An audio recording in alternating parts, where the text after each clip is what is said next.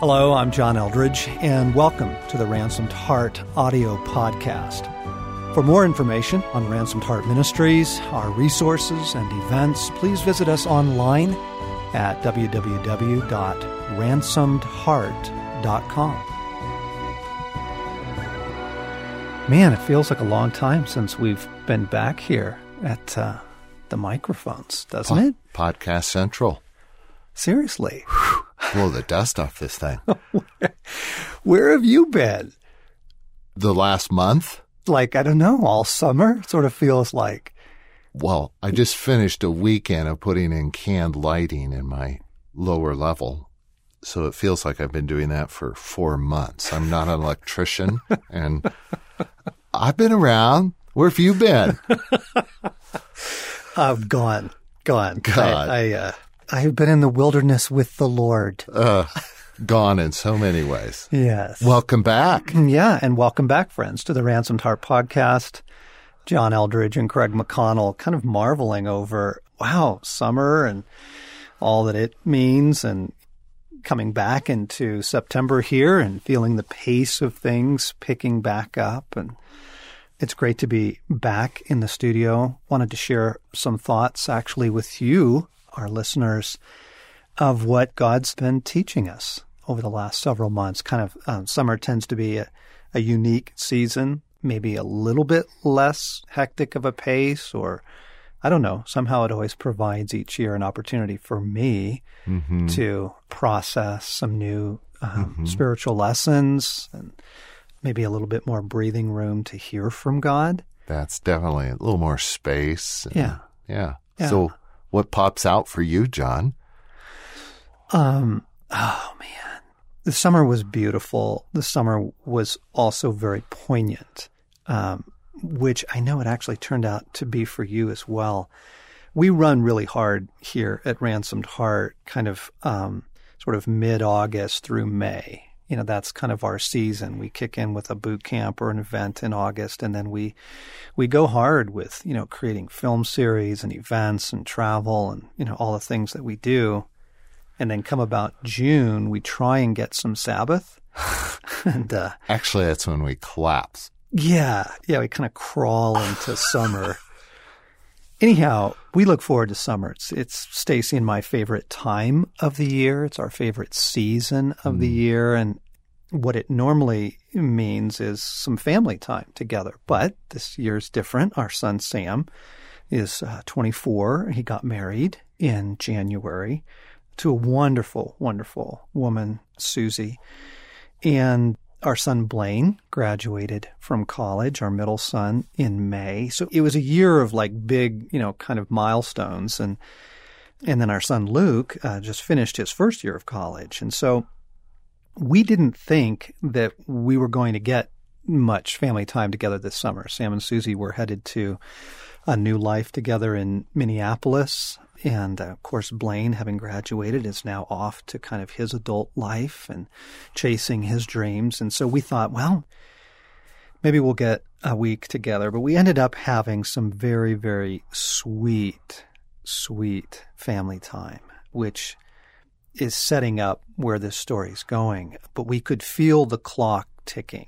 In August, Sam and Susie would move from Colorado Springs, where they'd been for about 6-7 months with us, living here in town, and, you know, their first apartment and just all the joys of, you know, young marriage, and Stacy and I having the wonderful opportunity of just being able to love on them and disciple them in loving and in young married life.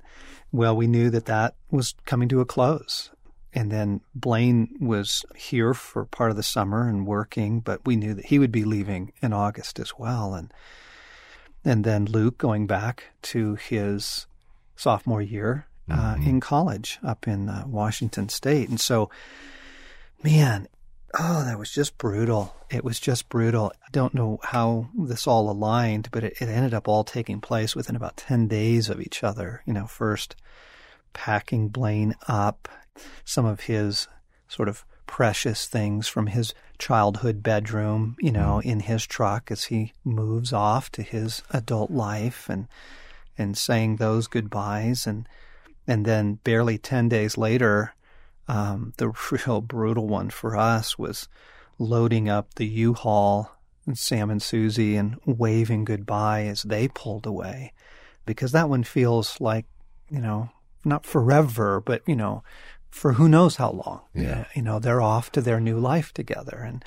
And then 2 days later, we load up Luke's car, and Luke drives off, for college. And so loss, do you remember those of you who are a little bit older, Craig, do you remember it was some insurance company commercials back in the 70s, the young couple getting married and pulling off to their new life together. And it was the Carpenters song, "We've Only Just Begun," right? I mean, it was just, it just brings me to tears to even think of it. It was just a heart, just a heart jerker. It was tear jerker, heart-rending commercial. And that's what it was, kind of waving as the van, pulls off. And Stacy and I have really been wrestling with, what do you do with loss? And I am convinced that goodbye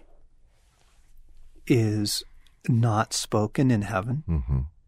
Like it's literally not in the lexicon it's a word that does not exist in the kingdom of God. And therefore, our hearts are not made for that word. Yeah. Just as our hearts were not made for death, like death was not supposed to be part of the story. And so when death intrudes into our lives, man, don't you just recoil at it? Doesn't just everything in you scream and shout and no? And just as our hearts recoil at death, I found my heart recoiling at goodbye. There's just something so profoundly wrong about it. And Craig, it's in the midst of this that I guess the lesson from the summer that I wanted to share. First, let me tell you something that Jesus said this weekend, and let me back you up to what he's been doing. So I was walking, just taking a walk and processing this, and neither trying to stuff my emotions, ignore my heart, and just get busy, nor go to just wailing and lament and despair. And what Jesus said to me was, "Oh, John, no loss is permanent." Mm-hmm. Actually, I think what he said is, no loss is forever. Not for those who live in the kingdom of God. Not for you, my son, not for you. And there was just this profound sense of there is loss. We are sad to see them go. But what Jesus has been bringing me to more and more in the last year and in the last several months, and then as the theme of the summer, really is the restoration of all things and the hope of the coming kingdom. We take this annual family camping trip, as you know, to the Tetons in Wyoming, and we've been doing it for 16 years. We've been doing it. Yeah. We've been doing it since Luke was 4. And so this trip is just filled with nostalgia and special places. We have certain places we love to swim and certain places we love to hike and places we know we can always find moose and wildlife and, the cliffs to jump off of. And this year was a very sweet gift because we didn't think we would get that this year. We thought Sam and Susie would already be in Minneapolis. We thought Blaine would already be back in Spokane where he's living and working. But God gave us this sweet time. We got to go back for, I guess, maybe it was our 17th year. And it was absolutely beautiful, wonderful, sweet family time, laughter and just beauty and adventures together. And I was very, very aware of just how poignant it was. I mean, it was almost like the beauty and the goodness of it was kind of hard to take because I knew it was fleeting. I knew that these goodbyes were coming. Gosh, just, a few weeks later, And I could feel that. I could feel that this isn't real. This isn't, this is a moment stolen out of time, but it's not what's going to be true, and I'm like, Jesus, how do you even process like beauty and goodness when you know it's fleeting? Because the temptation is grasp onto it and plan for next year's, get that extra meal together and, whatever it is, we grasp at it. Here's what Jesus said. He said, all of this that you are experiencing right now is the promise of my kingdom. And I'm like, wait, what? Wait, I've never looked at this trip like that before. Like the beauty of the wilderness and the adventures together and the relationships and the great conversations and the love. This is all a promise of the coming kingdom. That's why we love it so much. Yeah. Whatever those precious memories are to us, whatever those special times, events, and it goes with now, no loss is forever. Right. That these things are promises of the coming kingdom. And so this is how God's been catching our hearts. This is where he's been really, really rescuing us, is with hope, like genuine hope, like, yes, life is fleeting. And yes, pain intrudes, loss intrudes, but even also just the beautiful moments don't last. What do we do with all that? And where Jesus has been taking me is to hope and to really putting my hope in the restoration of all things. And, even just asking Jesus as we were leaving the Tetons. And I said, will we be back? And Jesus said, oh, many times. And I knew that he did not mean merely in this life. In fact, I don't know that he was promising me that in this life. But it was in the context of the coming renewal of all things, the coming of the kingdom of God. Jesus is saying, well, of course you will. That's good. John, when you say pain intrudes, the grief intrudes, the loss, as well as the transcendence and the poignant moments, and then Christ speaks of hope. What's the dynamic of that hope? Is that something you feel? Is that just something deeply rooted and settled? How does that hope kind of affect the fact the kids are gone, the room's empty every time? I mean, is it kind of a fallback belief, or is it different than that? Craig, it's so much. It's so much. It's an immediate capture of the heart. It's like you just feel your heart falling, maybe even free falling into agreements and resignation. And, some of us go eat, some of us go drink, some of us get busy, kind of however you handle cynicism, resignation, shutting down, But also the enemy, just rushes in moments of loss to just go, see, this is what the real story is, And so it's a rescue. I can feel it. Like when you ask, what's the experience of it? I can literally feel my heart stop free falling, but I can also feel like, and I know this is a word you'll talk about, kind of the defiance against the enemy of no, it's not the true story. No, loss is not final. That sneer, that mockery, that false triumph of the enemy that wants to just really, kind of kick you when you're down, try and get the final word, put his interpretation on things. And so, gosh, Craig, rescue, it's not theoretical, is what I'm trying to say. It's not just an idea of, oh, yes, I believe in theory that one day we will all be together again in heaven, meaning the wispy, religious experience in the sky that we all share. No. It's a tangible, immediate rescue and reorientation and reframing that really allows the heart to just breathe and go, no, like we're good. We're good. pardon my gravity, but this is kind of what happens is, no, F you, loss. Like, no, like I reject that. No, I'm not going to discouragement, despair, cynicism, resignation, shutting down, getting busy, going to my addictions.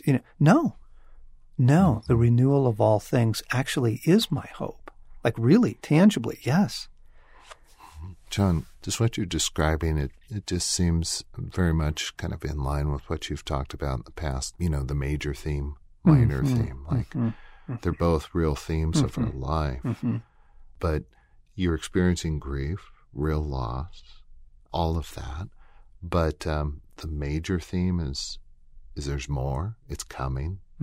Nothing's lost. Is that something that hits on this? Very much.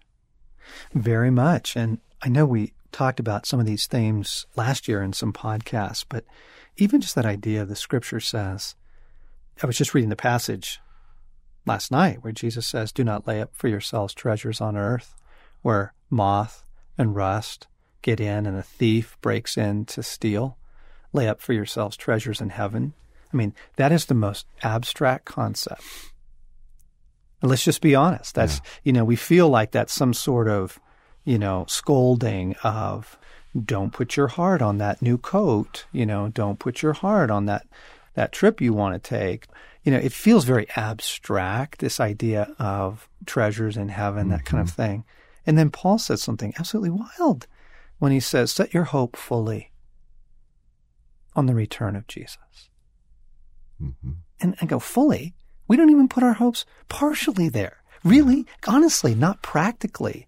But what I'm trying to describe is like a tangible, experiential, very real experience of, wait, no, I believe in the renewal of all things. And that frees my heart to enjoy the good things without latching onto them. This is the promise of the coming kingdom. And it frees my heart not to be taken out by loss.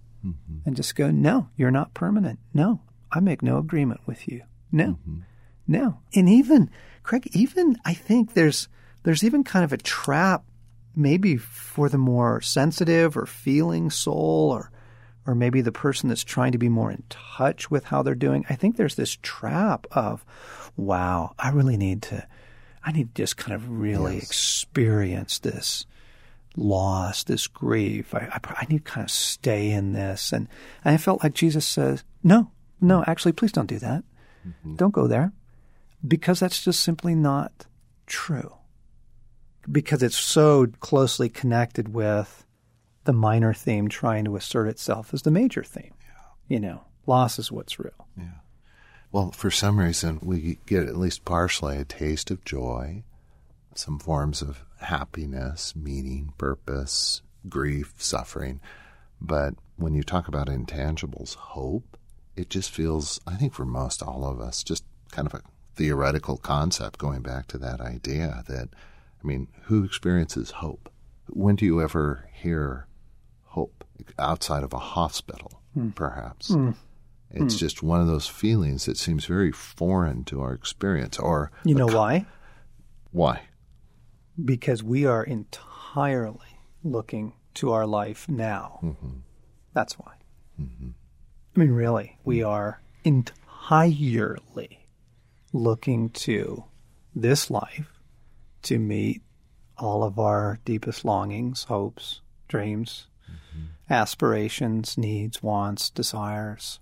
Right? Right. Here's what Pascal says. He says, we make a nothing of eternity and an eternity of nothing. Right? Yeah. The reality of the kingdom coming is void and absent from our experienced life, heart.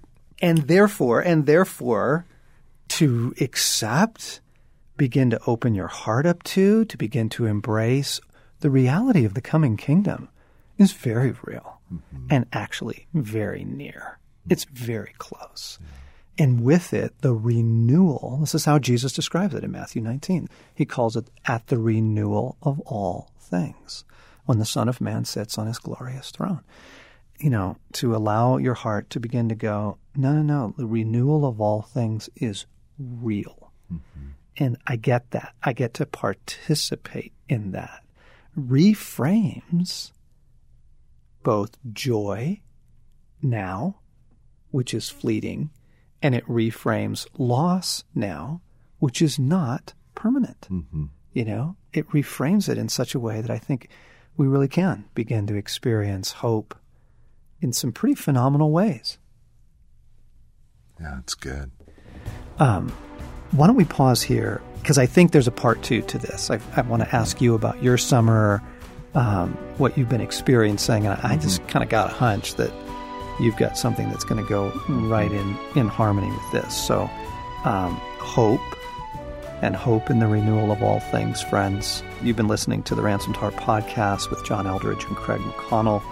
As always, we invite you to come to our website at ransomedheart.com and also invite you to experience our new app, because you can listen to these podcasts through our new app right there on your phone. You can get our daily readings. There's a whole bunch of prayers on there that kind of rescue you in a variety of situations, and just great stuff. So come get more deeply connected.